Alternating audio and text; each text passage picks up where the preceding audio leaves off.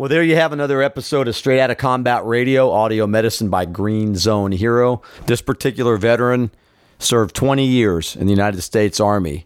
He was a combat medevac pilot in Vietnam and was shot down in 1968. Injured and hurt, along with his co-pilot, they spent time in the jungle waiting for U.S. forces to rescue them. It took them 4 days.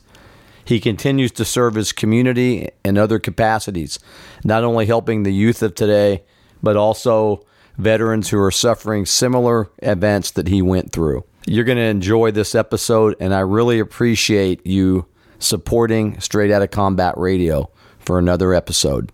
You're a steely-eyed killer shadow in the night.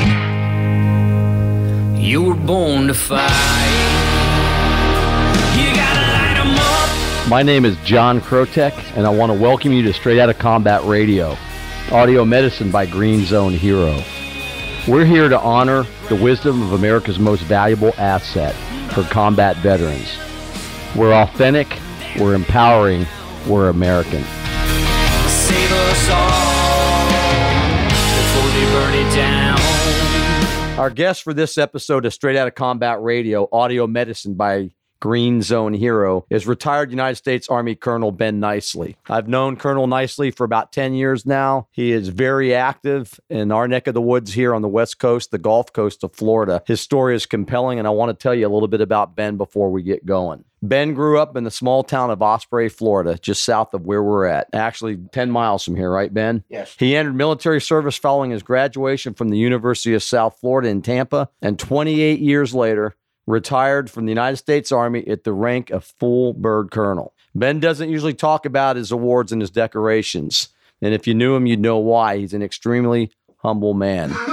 But he had a very distinguished career, and part of that career, he had a tragic incident happen. While piloting a medevac helicopter, he and his co-pilot were shot down by a missile behind enemy lines and severely wounded in a crash. And this happened in Vietnam. They were listed as missing in action on April 4th, 1968. And 4 days later, he was rescued by a very highly publicized and daring mission executed by an elite and heroic special operations team. Ben's going to tell us a little bit about that today. The details of the harrowing escape and evasion actions by Lieutenant Nicely and his co-pilot and the subsequent rescue efforts was a Time magazine front page story that month and later detailed in a book called Dust Off 65, which was published in 1974. The infantry lieutenant who led the heroic rescue effort directly into the face of the enemy to rescue Ben and his co-pilot. Ben and his co-pilot were repatriated as a result of that successful rescue. I can tell you that Ben is candid, but he hides his physical scars well. His clothing covers the skin disfigurement of his burns, and you will hardly notice his limp. He'll tell us about that today. But he will be the first one to tell you, and we've had this discussion before, Colonel Nicely and I, about PTSD and the dreams and the things that still haunt not only him, but the brothers and sisters out there who are dealing with similar types of events. Ben serves on the board of directors of a wounded warrior organization called Operation Second Chance, and they're doing some phenomenal work. He is also on the board of directors of the Sarasota Military Academy and is the Military and Veterans Liaison Officer for the Sarasota County Sheriff's Office. He is a named member of the Elite Military Order of Daedalians, and in 2013, Ben was inducted into the United States Army Aviation Hall of Fame. I am humbled and honored to have my good friend and fellow U.S. Army veteran, Colonel Ben Nicely, here on the show today. Welcome, Ben. Thank you, John. Thank you. What should I do? Get a little closer? Just get a little bit closer. All right. He's an old helicopter pilot. He's used to these comms. So, wow, what a story, Ben. We've been talking about this interview for a couple of years now. I got to tell you, I'm just glad to have you here today. You know, let's just get started. Tell us about the Nicely household and what it was like growing up in Osprey. Well, as you said, I grew up within 10 miles of where we're sitting right now. My father was a Navy corpsman, and I probably never said this very often, but I think perhaps he was a little bit taken back by the fact that his son went into the Army rather than Navy. By all accounts, had a pretty normal growing up life. You know, girls on Saturday night, athletics in junior high and high school. I was not a stellar academia student. I went to Manatee Junior College out of Riverview High School, and then my final 2 years at University of South Florida in Tampa. At that time, it was almost a thing to do to take a look at going in the service. The draft was engaged at that time, and I believe I had probably a draft deferment. I don't recall specifics, but in any case, I applied to join the Army with a direct commission out of University of South Florida in my senior year, and lo and behold, a telegram arrived one day that was addressed to Second Lieutenant Ben Isley. They had accepted me. I went off to Medical Service Corps Basic in San Antonio, Texas. And I had been very active in Boy Scouting in my young life, my young teenage years. In fact, I was a counselor at Camp Flying Eagle in Bradenton for probably 6-8 years in a row. And finally, actually, it was the camp director at age 21. Well, that's pretty cool. You know, I'm a little bit behind you, but I was a Boy Scout here in Sarasota County, and Camp Flying Eagle was where I got my first dose of poison ivy. You may have even, you might have been out there when I was out there. Yeah, I probably was. You know, scouting was a great experience. It was my father had polio, and so I didn't have a normal son-dad relationship from the perspective of couldn't play baseball and things like that together. My dad was pretty well confined to bed or couldn't walk. So scouting actually became the avenue for me to have the normal young boy activities. And I dearly loved and actually I spent every summer at Camp Flying Eagle. I'm positive that I was out there because you guys used to throw us in the pool to try to get the life-saving merit badge. And I remember those days. That's interesting, but thanks for sharing that. So anyway, off to the Army. Initially, I was slated to be a supply officer at a hospital in in Japan. At that time, the buildup was going on. This was 1966. I kept watching these helicopters land in the parade field with red crosses painted on the door. And I thought, damn, that looks like something I ought to do.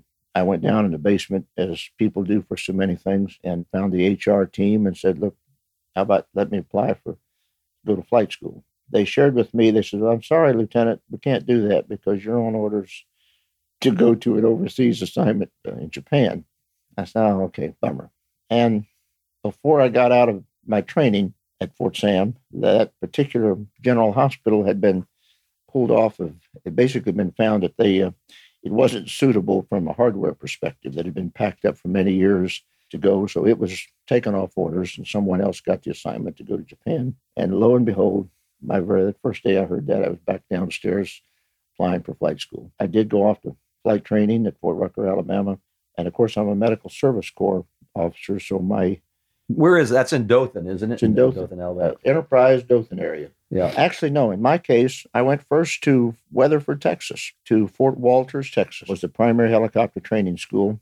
God, I don't know how many people were putting through every month, but that was the big push for helicopter pilots. So I think I did perhaps 6 months at Fort Walters, and then 6 months I moved down to Dothan, Alabama, and finished at Fort Rucker.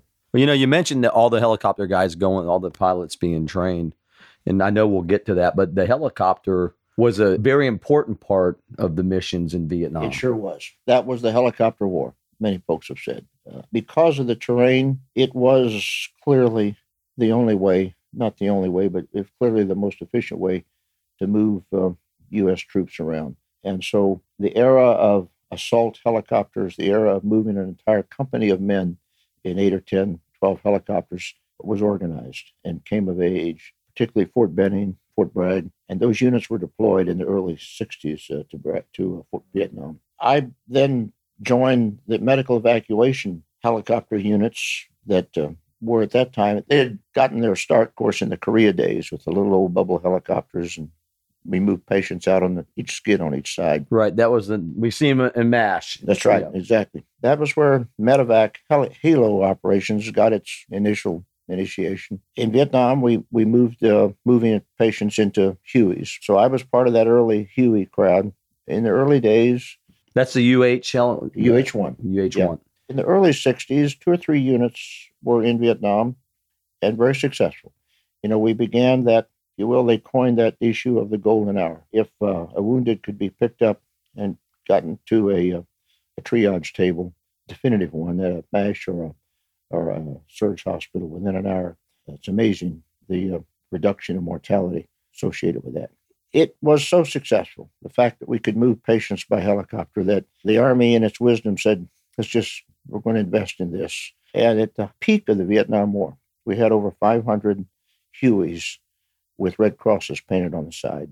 Well, and of course, 1968, the year of your event, the shoot down, was the Tet Offensive. So that was the big push. In fact, things were really heated up then. I think it was in May of 68 was the highest casualty month of the Vietnam War. 68 and 69 were the two really heavy casualty years. So I joined a unit called the 498th Air Ambulance Company. And in my initial couple field assignments, I lived like, I guess, most combat troops.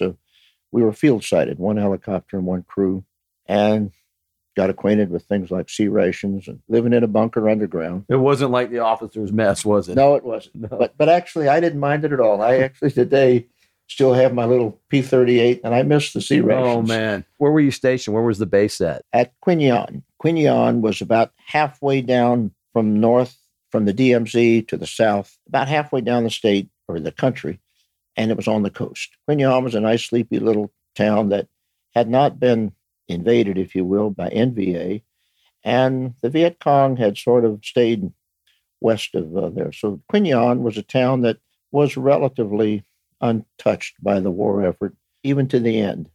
Even after the Tet offensive that invaded so many of the Vietnamese cities, Quy Nhon spared well, just simply because it was a little small fishing town right on the coast.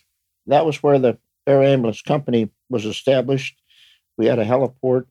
As far as combat goes, I had a fairly decent set of quarters. I lived in a little hooch with maybe a dozen other pilots. We had a local Vietnamese hooch maid would shine our shoes and do my laundry every couple of days.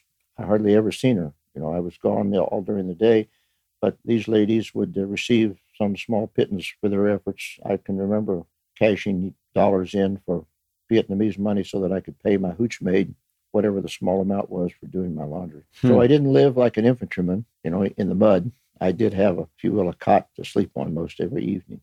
But things, Ben, come on, things got different though when you got airborne. It was not the idyllic seaside Vietnamese village. It was something a lot different. It was. I learned quickly that it didn't matter to the enemy whether we had a Red Cross on the other side of the aircraft or not. Yeah. We were a war machine that they shot at. And every now and then we'd take a bullet here and there, which according to the crew chief, that was a big deal. We were fortunate no one was hurt until my incident that I'm going to talk about in a second, where we were taken out with a B-40. We learned quickly to pay attention to how to go in and out of an LZ, listening to the guys on the ground tell us what direction the bad guys were.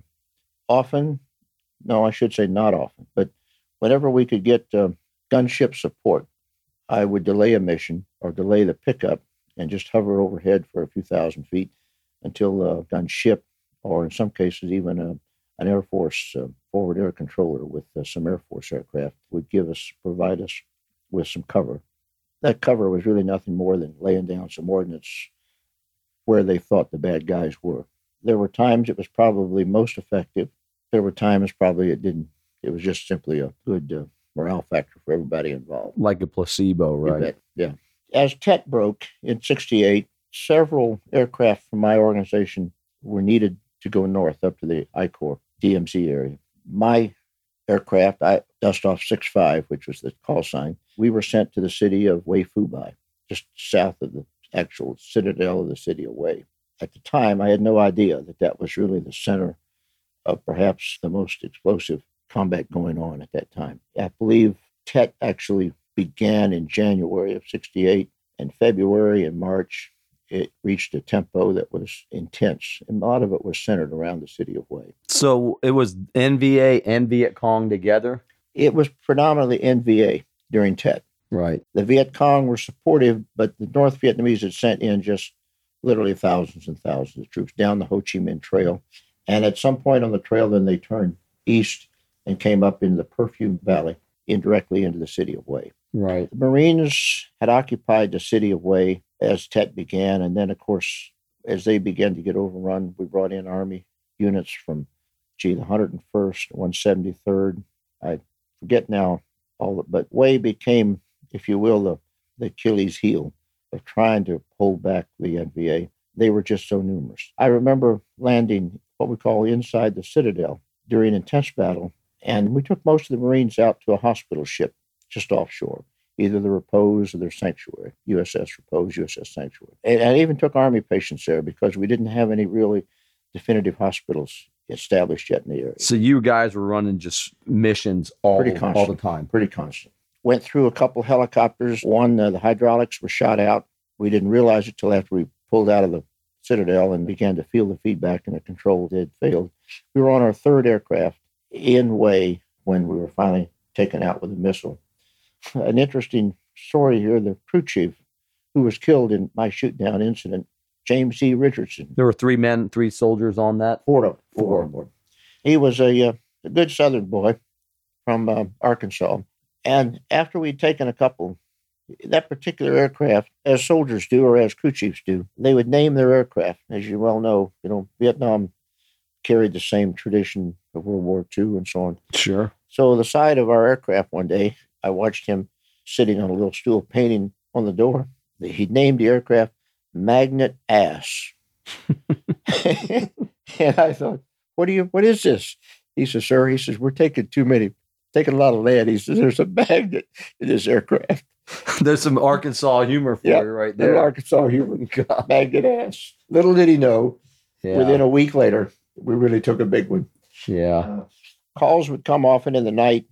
The Marines were heavily employed in that area, and the Marines flew H-34s, a larger old Sikorsky aircraft. Was that the one? Yeah, it's not like it's smaller than a Jolly Green Giant. Yes, and older, much older. And they generally would run in tandem, but they would not fly at night. So I got the Army aircraft that were field sighted at I Corps, got most all the night missions. I went in and out of Khe Sanh, which is a very popular Marine holding, so many times. That was the city under siege. Yes, it was. Khe Sanh, the interesting thing, the first time we landed at Khe Sanh on a pickup, we were talking to the folks on the ground, and we landed, and all of a sudden, couldn't see a single person. And now this is a big Marine base. They had a runway long enough for 130s to come in and out of. There wasn't a single person that we could find. So we sat there with the rotors going, chut, chut, chut, chut, chut, chut. And after about a minute or two, a couple of heads reared up out of the ground. And with 3 or 4 minutes later, here comes the patient. Well, we later learned that was routine for them. That when an aircraft would come into Khe Sanh, there's no way in hell the local guys would. They knew that would bring enemy fire. Become a target. That's right. So they waited a few minutes while we sat there as a potential target. And if nothing came in, no mortars came in, then they'd bring the patient out. So, wow. Talk about being a sitting duck. That's right. Magnet Ass. I mean, come on. So our trips in and out of Khe Sanh were always trepidatious. We'd call them ahead of time and say, look, we want you to have the patient on the ramp when we get there. That didn't matter. The smart Marines knew what they were doing. They said, nope, we're not going to bring that patient out till we make sure you're not going to get blown away. Gosh, that's almost like a suicide mission. And we didn't see it that way at the time. And then, of course, the other fun part about flying up there was that the 2 hospital ships would take turns being in close to shore. And at night, they would black out for obvious reasons. So during probably February and March, we Army medevacs would go into the hospital ships. And the Navy airedales that are assigned to the hospital ship to land the helicopters back on the fantail, they'd been used to landing Navy helicopters. And they had paddles and flags and things which we were never trained on. So I would set up for an approach to the back end of a hospital ship. And about halfway down the approach, this guy would wave us off. He didn't like, apparently, the rate of closure or something about our approach. After about the second or third time, we just look at each other in front and say, screw it, we're going on in and land anyway. So we had to teach those Navy airedales that this Army helicopter knew how to land on a Navy boat. Oh, gosh. The way you describe it, even from taking off to the mission itself, flying at night, for all intents and purposes, could be a suicide mission. And then, you do your duty and then you go out to the sea and you're landing on this ship in the middle of nowhere. Is the ship stationary or is it moving? He's basically underway very slowly, but that's the bad part the hard part was he's blacked out. So you call him on the radio and tell him you're inbound with some offload. And they don't turn their lights on until you actually get on final approach. They'll light up the pad. So there were times that we thought we were set up for a proper approach, and we were way the hell off. So you guys did not have, let's just No for GPS. people listen, Yeah. no GPS, No no GPS. night vision goggles, anything. Correct. We flew heading and distance, and Wow. but we did have an FM homing. So I get the ship to give us a 3 count. He didn't want to give a 5 or 6, anything longer than a 3 count. And the instruments in the aircraft would center up. And we said, all right, we knew we're headed in the right direction to him. But it was, yes, it was a challenge finding the boat sometimes. In fact, Navy guys have a fit hearing me call it a boat, but that's what we called it. When you guys were working, this was 7 days a week. Oh, yeah, You didn't get any R&R, that's true. That's true. not when things were that hot. Yeah. So tell us about the day you guys had your accident. The day we were taken out, it was about midnight on, I believe, the 2nd or 3rd of April, 1968. We got a call from the 101st Airborne to make a pickup on a hilltop. It was near a fire base called Bastogne, which was 101st calls all their places in honor of their World War II battle. Bastogne must have been a significant, I think it was probably a brigade size dugout in the middle of the Perfume Valley. We launched late, and en route, a command and control aircraft from probably a battalion commander said, dust off, you guys need to go back. He says, this is going to be a hoist mission. And as most people know, night hoists are the most intense of all. He said, and they're still under contact. He says, I don't want you to go in. He was a lieutenant colonel, battalion commander. So we rogered that and said, yes, sir. Went back, refueled.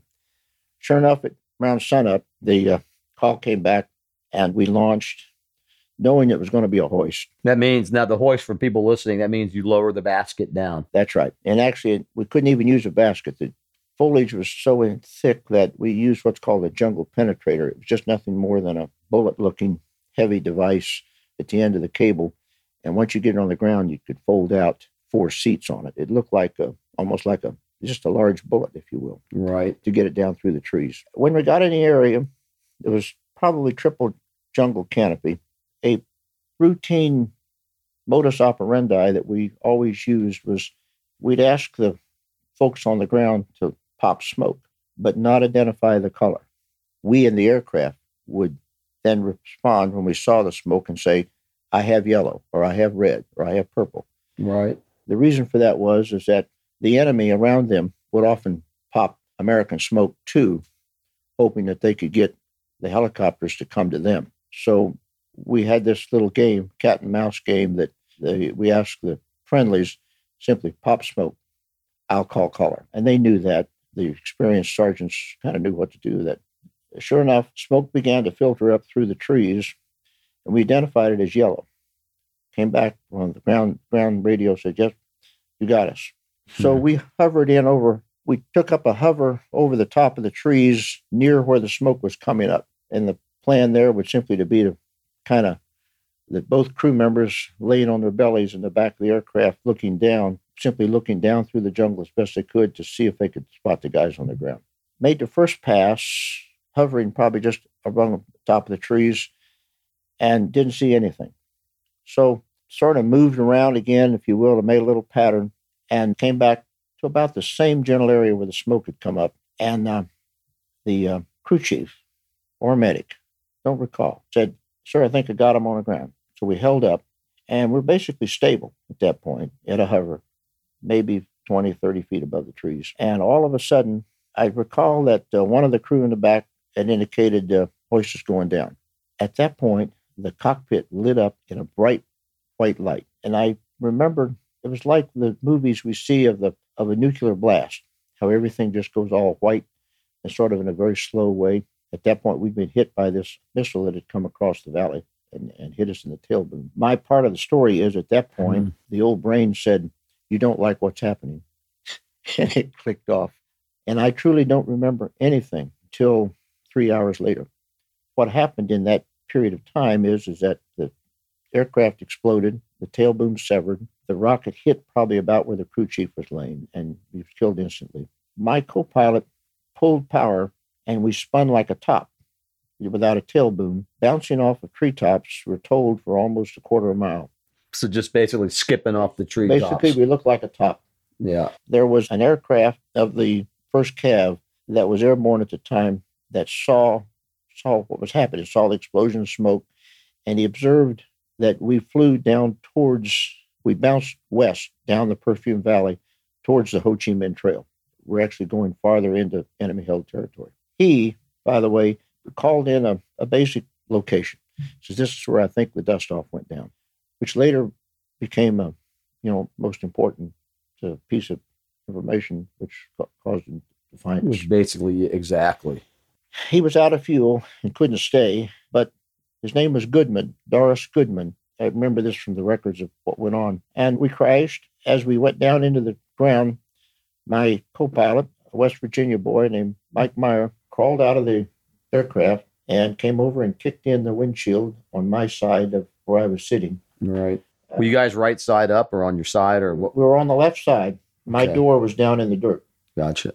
Mike kicked in the window, put the fire out on my clothes. By this point, my clothes were burning. Unbuckled my seatbelt and pulled me out through the window. Because the aircraft had crashed left side down, my ankle was totally crushed and it rotated almost 190 degrees. And I had burns from the clothes. We didn't have Nomex flight gear on at that time. Everything was just standard fatigues. Right. He went back to try to find any more crew and he couldn't. And the fire was too intense. And so about noontime or so, I opened my eyes with my head on his lap.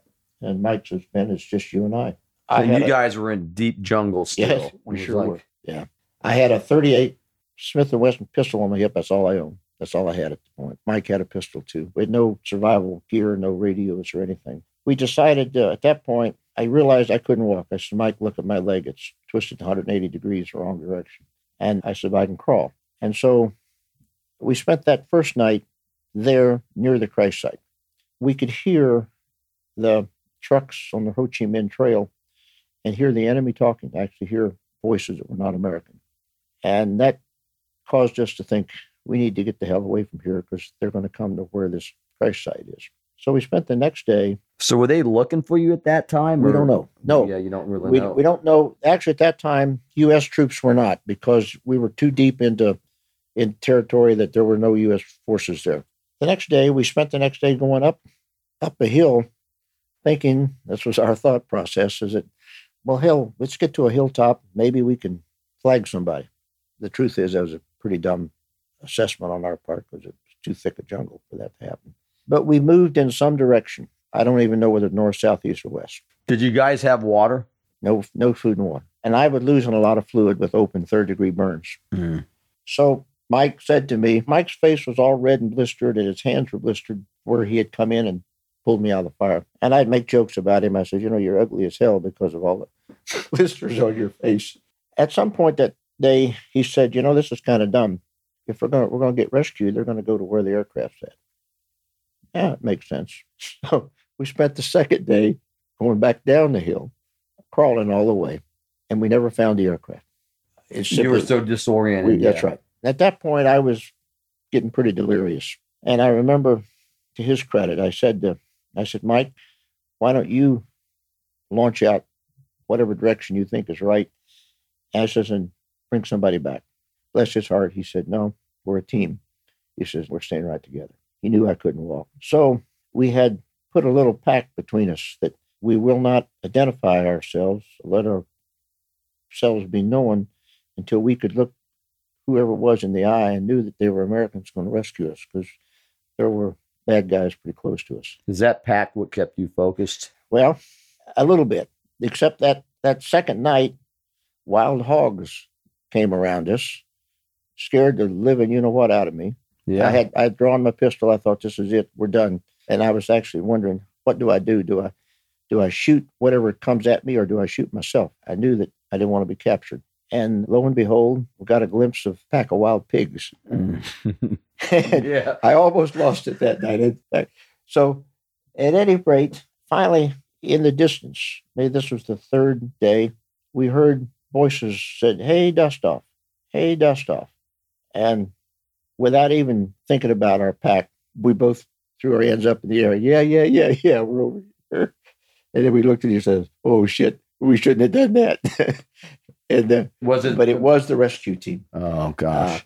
a 5-man team from 2nd of the 50 Deuce, 101st Airborne, led by a Lieutenant Tim Lickness, who's a California boy. Amazing enough, I still keep in touch with old Tim. They'd actually had a firefight getting to us. If I remember right, it was a medic, 3 infantrymen, and a guy that carries the pig, I guess, a M60, a larger. But anyway, it was Machine gunner. Yep, 5-man team. Lo and behold, they got to us and began taking us the right direction. They had a compass and they knew what they were doing. So that evening, 4th day, I guess, we were under their. Were they carrying you? Yeah. The medic, they took turns carrying me on the way back out of the area. I'll never forget, they had some water, but the medic offered me a can of apricots, sea ration apricots, which I normally don't like. Boy, it's funny, I remember the apricots. In any case, got us back to a hilltop. We were lifted out, guess the following day. The 2 people saved my life. Clearly, my co-pilot, Mike Meyer, for getting me out of the Marine aircraft. And then I always credit this 5-man team. When they had an initial firefight, they could have turned around and said, hey, this is too tough to do. But they persisted in coming to find us. So I tell people ever since then, they ask me, how old am I? And I give them the age that I am from that moment forward. They look at me and I say, I'm only 35, I'm 45 or whatever. And I said, that's when I got my second watch.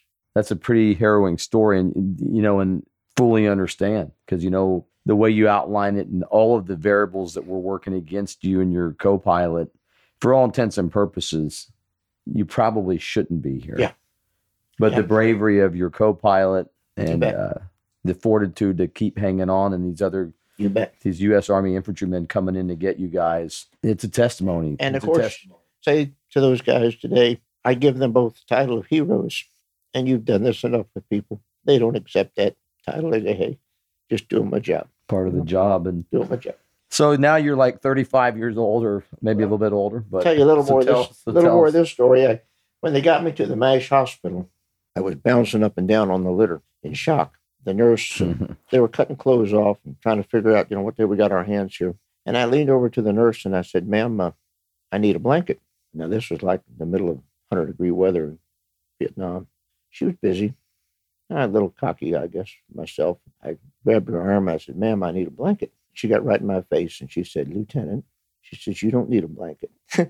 She says, in all my years of nursing, I've never seen anybody as emaciated as you. She says, you have no blood pressure. I can't even find a pulse. She says, one more day without fluids, you'd be on a different table than mine. She says, so I just want you to shut up, lay your head down, and let me go to work with you. Thanks for sharing that. Yeah. Then the real fun began, didn't it? I spent 9 more months I went to the burn ward in Brook Hospital in San Antonio for skin graft work, and then to the orthopedic ward where they attempted to save put pins and screws and save my ankle. And somewhere during that period of time, I was sitting in the bed one day and a young E4 comes along with a briefcase, and I acknowledged, had a visitor. He said, sir, I'm here to survey you out of the Army. I said, whoa. I said, I don't think that's what we're going to do. He said, I want to stay in. He says, no, I don't think that's going to happen, sir. I said, well, I'll tell you what. I says, you go find somebody with more rank than you. I said, I want to talk about this. Lo and behold, I worked my way all the way up to a brigadier general. Name was Hamrick. And he said, well, I'll tell you what. He says, you got to have a hell of a profile. But he says, I guess we can keep you in. I says, and I want to fly again. He said, oh, man, I don't think that's going to happen. So I stayed in the Army, and I began the necessary requests, if you will, and bureaucracy to get back on flight status. I didn't have a left leg that could probably do the trick. So after working through all that, I was the first pilot told the first pilot from the Vietnam era that was put back on flight status with a prosthetic left leg and a left ankle. And I flew dual status for a while and then was released to fly completely okay with the prosthesis on my left leg. You made a history, Ben. And, looking back on Vietnam and the things that happened there, what you witnessed and what you went through, would you do it over again? Oh, hell yeah. Yeah. Yeah, I sure would. And I never thought about doing anything else. But I went on to, have good assignments, good career. It was the military was a great, for me, my watch. I was fortunate enough to work for good people. And 5 years became 10, 10 became 20. My last assignment, I was on General Norman Schwarzkopf's special staff in the first Gulf War. Again, I'd do it all over again. No question at all about that. Well, congratulations and thank you. Let me ask you a little bit about your transition. You were a young officer and you went through that experience, which you just described, and then your perseverance and your, as you say, your cockiness maybe got the brigadier to say, hey, you know what, we need this guy. And then all these great assignments, serving with General Schwarzkopf. What was your transition like into the civilian world? It's a good question. And you'll find different answers to that. For me, and I'll call it my watch, that period of time from when I went in the early mid-60s to the mid-90s. After Vietnam, the Army was really broken. And most great historians will say that. We came out of Vietnam not victorious to a country that was in turmoil about all sorts of social issues. And in general, the Army was in bad shape from 75 to probably 85. And I'm part of that crowd of soldiers that elected to stay, if you will. Maybe at the time we didn't think about it. We had to make it work. It was a period of time that a lot of enlisted soldiers will say, "Oh man, this was not a good place to be." And I get it. The Army had a lot of its transition to do coming out of the Vietnam War. There was very little sympathy on the part of Washington, D.C. to give it much. And this wasn't just the Army. This was all services. Right.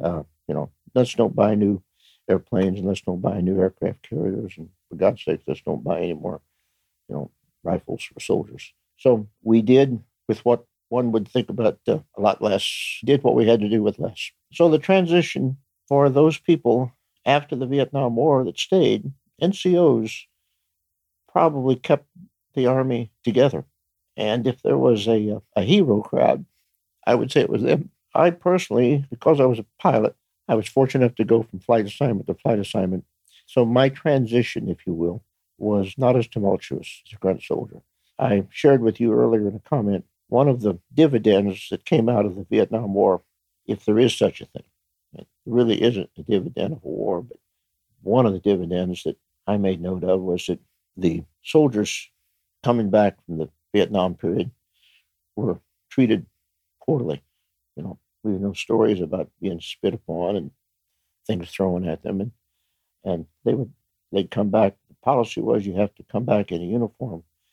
Well, they hit California, run in the bathroom and change out of their uniform into a T-shirt and jeans because they didn't want to be ridiculed by people in the airport. I think the dividend is that the animosity, that feeling by the public about the Vietnam War, they took it out on the soldier rather than taking it out on the politicians who were mostly to blame. Right. And it suddenly hit, I think, the public that, wow, we did this wrong. We shouldn't have done that. And so the dividend, as I see it, is that that'll never happen again. American people, whether doesn't matter your political orientation, doesn't matter where you're from or what your beliefs are about anything in society. American people says, that's the wrong thing to do.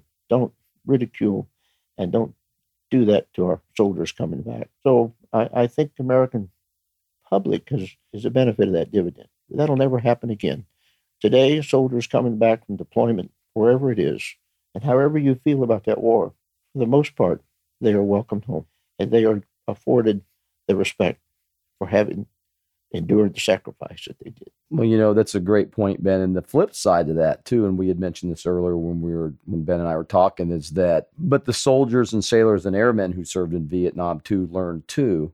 And I got to tell you, from what I've witnessed, my Army career was a lot longer after yours and shorter. But what I've witnessed is the veterans from the Vietnam era have really stood tall. and have stood out Yeah. and been there to support, along with the American public, have been there to support the younger generation of our fighting Yeah. forces. So, yeah, I would say that's They a saw huge that dividend. too. They got it. Yeah. I think you're right. I think that generation of Vietnam servicemen kind of quietly said to themselves, this ain't going to happen again. Wherever I go, whatever event, whatever rally, whenever there's a Vietnam veteran or Vietnam veterans together, well, I tell you, they stand out. And Yeah. they really make me proud that I'm part of that lineage. Colonel Nice, let me ask you this. If you had a message to the American public about a veteran, especially a combat veteran, what would you want them to know? Because we hear the stories about how broken they are. And be careful because, hair triggers and Yeah.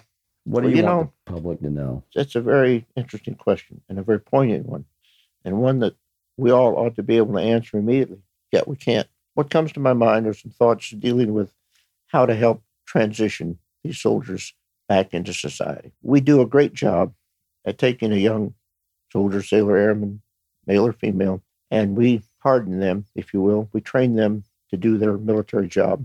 We send them off to combat, and nobody wants to experience and go through what they see and experience in combat. And then we, in a heartbeat, put them on an airplane and we bring them home, and we ask them to reintegrate. And it's not as easy as the American public might think. The story of the X number of suicides a day is real. The story of veterans coming back and having difficulties with family, with everything they did before, it's real. And I would say some things come to my mind. The human resources agencies of companies need to be more sympathetic to giving a chance, giving jobs to these individuals, rather than say to them, if they put the 4 letters of PTSD on their application and they get a call the next day from HR saying, sorry, we don't have anything for you. That's the wrong thing to do. So one, I would say we need to find a way to help them reintegrate with work. Medical, I believe, is not a serious problem. It has been in the past. Veterans Administration, military medicine, I believe, is doing as good a job as doing a good job. And if you ask the veterans coming back today, what's the most number one thing they worry about the most? And amazingly enough, it's the words jobs, Jobs. And somehow the corporate America is missing the boat. The attorneys of the corporations have said, oh, don't take the chance with this person. You know, they're going to mess up your company. They have PTS. And so the HR people listen to that. I hear every day stories all the time of young folks saying, I applied for a job and they tell me the next day I can't, they don't have anything for me. So that's the first thing that comes to my mind is a transition in the area of jobs. The other is we need some sort of a national central repository that's easy to get help from. For instance, you dial 911 anywhere in the nation and you get what you need in an emergency. You get the help you want. We ought to be able to dial some number and say, I'm a vet. I sure would like help with this or that. Or the VA check didn't arrive today and I'm going to lose my car or I'm going to lose my home or I'm getting a bad record because I can't make some payments. Whatever the issues are for this veteran that has issues that the average person in the public doesn't quite get it, there ought to be some place you go to. Some communities do this very well, but most of the country does not. I would add, Sarasota is a great community in that regard. We have resources, we have organizations, and if a veteran wants to find some assistance, either medically or job-wise, if he or she tries, they're going to find help easily in Sarasota. But there are many, many parts of the country where they're on their own, and there is just no place to go. I think our country should try to find some way to come up with some general common assistance, if you will, line. I think that's some great points, and I think that's a great idea, to have a special number, because you're right, the resources are out there. They're harder to find in some areas than others, and a lot of veterans need to find out, which leads me to this next question, based on your personal experience. Let's just say I'm a transitioning combat veteran, and I'm in that dark place. Yep. What advice would you give them, sir? Wow. The best advice, as I see it, is you've got to do 2 things. You've got to surround yourself, or you've got to make yourself go associate with a friend, a family member who might get it, who might understand the dark place you're in. It's easily said, Not easy to do. And the second thing is, those of us who admit to whomever we want to admit to that we have PTS, you got to remember to tell your story. Vocalize the darkness that you feel, because each and every time you do that, it gets you a little bit more out of the dark. It gets better. The story I just told you about my shoot down, I couldn't tell that story for up to 10 years after I came back from combat to my own daughters. I just couldn't do it. And I found that each and every time I would try to explain, verbalize, go through the lineage of here's what happened this day to that day. Each time I talked about it, it got a little better for the next time to tell it. And so when somebody says to you or to their family, to their wife, to their mom, their dad, I can't talk about what happened that day in Benghazi. I can't talk about something that happened to me, in the Green Zone in Iraq in 2007. What you need to know is that you need to get them to talk about it just a little bit more each time. And it gets better. And before they know it, let's face it, that issue, that dark hole will be there the rest of their lives, no doubt about it. But if they can talk through it, the more times they do it, the easier it removes that big block that can well turn into the thing we don't want to happen. And that is the feeling that I have no further place to go except eliminate myself. And so I find that, one, find a friend. It may not even be a family member. It may be just another veteran who gets it. Find somebody to talk about it with. These hotlines that we have that we talk about all the time. All right. People might say, that's just a cop-out by bureaucrats trying to cover their butt. Well, to some degree, it's not. Those hotlines help. I can assure you right now that if you call one of those numbers and you're sincere about asking for help, people are going to show up on your door very fast. And I've personally seen that happen several times with folks who have made that call. So, number one, ask for help. Number two, tell the story. Whatever it is that is the biggest boogeyman you got, the biggest black hole, the biggest thing that I can't get through, got to talk about it. Definitely some great points, sir. We've talked about the therapy of storytelling, and you really pointed something out that is important. It's not a weakness to reach out, because I can tell you firsthand, Yep. I was one of those guys that called a crisis hotline back in 2014 dealing with my own stuff, and just great words of wisdom. So, like so many veterans, dedicated veterans, you served our country for 20 years and you're on like 3 or 4 different missions. One here at the Sarasota County Sheriff's Office as the liaison. I know you work real close with the young cadets at the Sarasota Military Academy in Operation Second Chance with one of our good buddies, Kevin Kinney, Yep. who's also a veteran. What does freedom mean to you? Wow. Freedom is something that, I'm sorry to say this, but most of those of us in USA take for granted. We're coming up on Thanksgiving in less than a month now. And this might be a roundabout way to answer your question, but my family has a tradition that each Thanksgiving we go around a table and say, what are you thankful for this year? And hands down, to get to your point, my answer is always the same. Man, I'm thankful for having been born in the US of A. And you think about that, that's the very essence of freedom. How would you like to have been born in Bangladesh, or some of the places around the world that they don't even understand what freedom is or what freedoms that they might have? It's not a good answer, but I share that. Somebody asked me, what am I thankful for? And I'm thankful I was born in the United States of America. And I don't know a single person that can't respect and understand that one sentence. Freedom for those of us in US of A, those of us in much of the world, is simply you enjoy the liberty, if you will, to run your life your way. And that means different things to different people. But I wish we didn't take it for granted the way we do. I see the young generations today that protest, I want free education, I want free this, I want free that. They have no idea what kind of freedoms they already have. And they have this entitlement orientation that they don't realize they're already entitled so much for having been born in the United States of America. I'm glad you pointed that out, sir. And you're right. We can assure you, both of us having been outside the country, that the rest of the world does not live like we do. Amen. even the developed countries, not just the third world countries, that they don't have the luxuries of freedom that we have. And I'm right along there with you, sir. I take nothing for granted. And anybody that has seen those things and they understand it full well what we have to lose. And I know that we got called up again, we'd both be there. Amen to that. And a lot of people, perhaps younger than you and I, they truly don't get that, John. They don't get it. And I understand that. I do.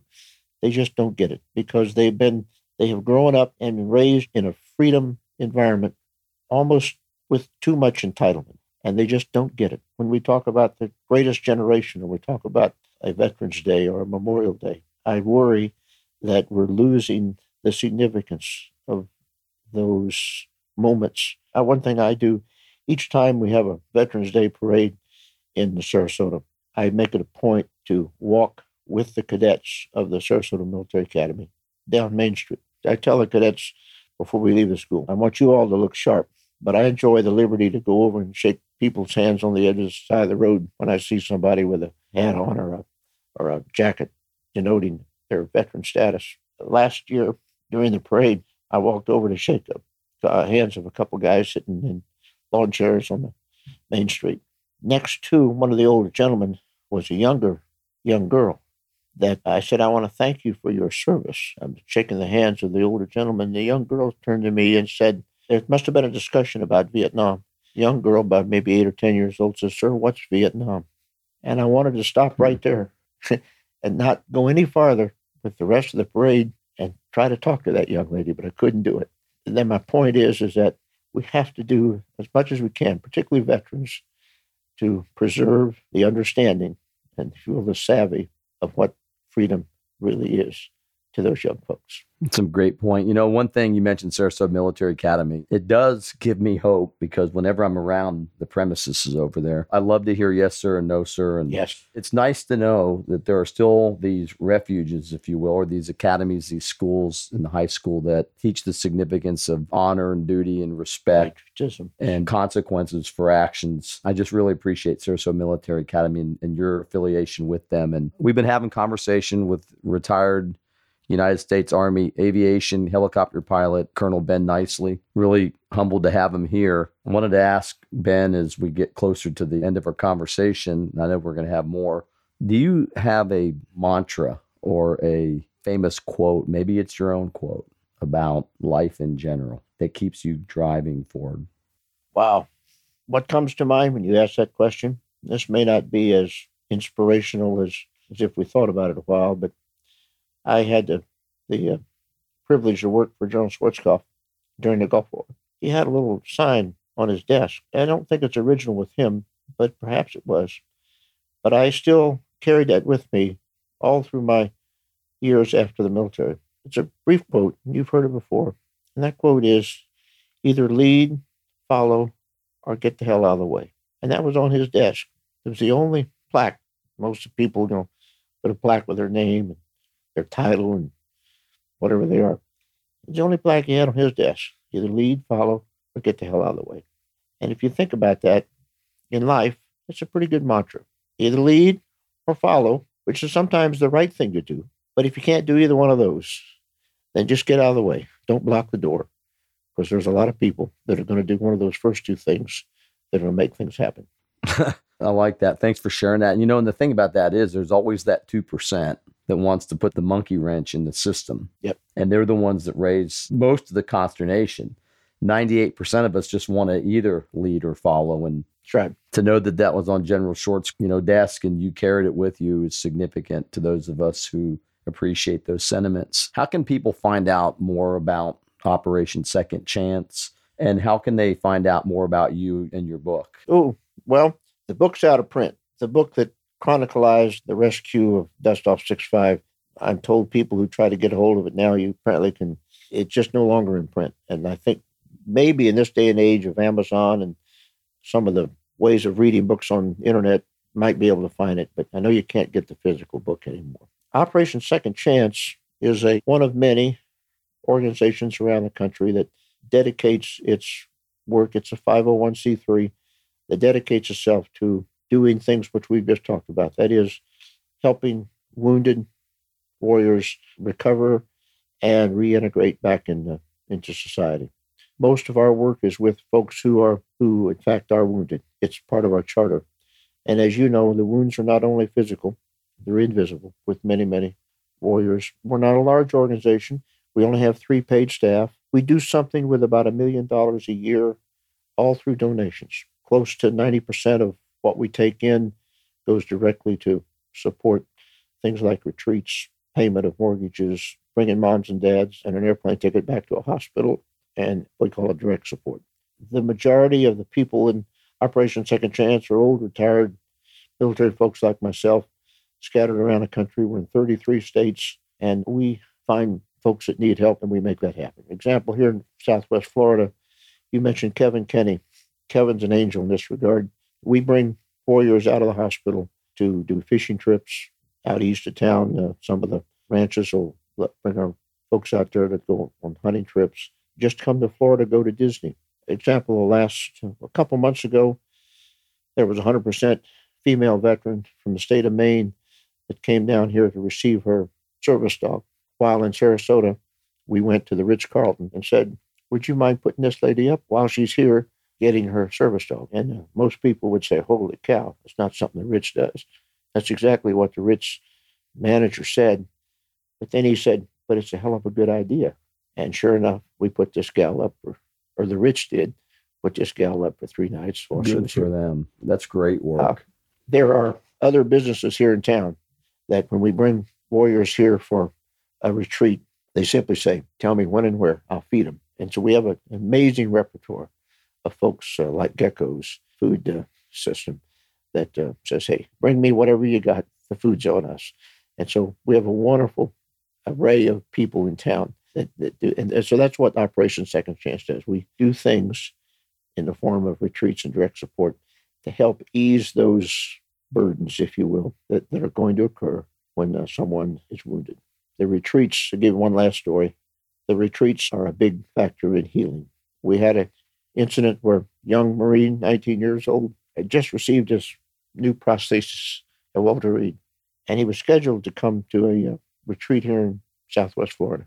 And the medical team says, no, it's too soon. You've only had your this new leg the last couple of days. He says, why don't you wait till the next retreat?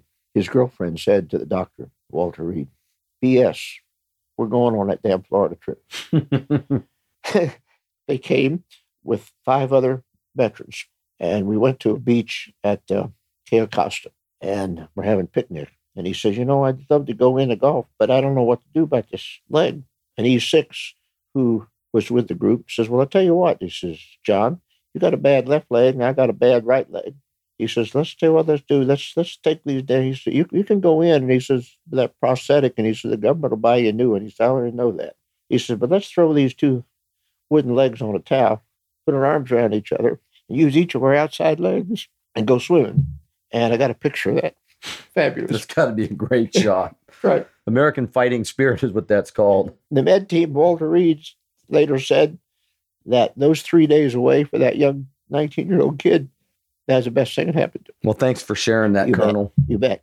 Appreciate that. And I just wanted to thank you for being with us here today on Straight Outta Combat Radio. I'm glad you made it back. I know your daughters and family are glad you made it back, and very privileged and honored to be able to be part of your story today. And just want to let you know that whatever we can do to help out any of your causes, you've known me for a decade now, that we're always Thanks. Here. So you choked me up today, but that's good. This is good. It feels good. It's what NCO I got do. That's So right. we got to keep you guys on your toes. So you got me to tell some stories, and I got some tears in my eyes and a choke in my throat. And the point is only my buddy John could do that. So I think. Well, your story means a lot. So and I'm glad I got it. And great. Thank you, sir. God bless America. You gotta light 'em up before they burn it down. Thank you for listening to another episode of Straight Outta Combat Radio, audio medicine from Green Zone Hero. If you liked what you heard, then tell others about us. Like us and download us. And please remember, freedom is not free, and combat veterans are vital assets. They're not broken. Save us all.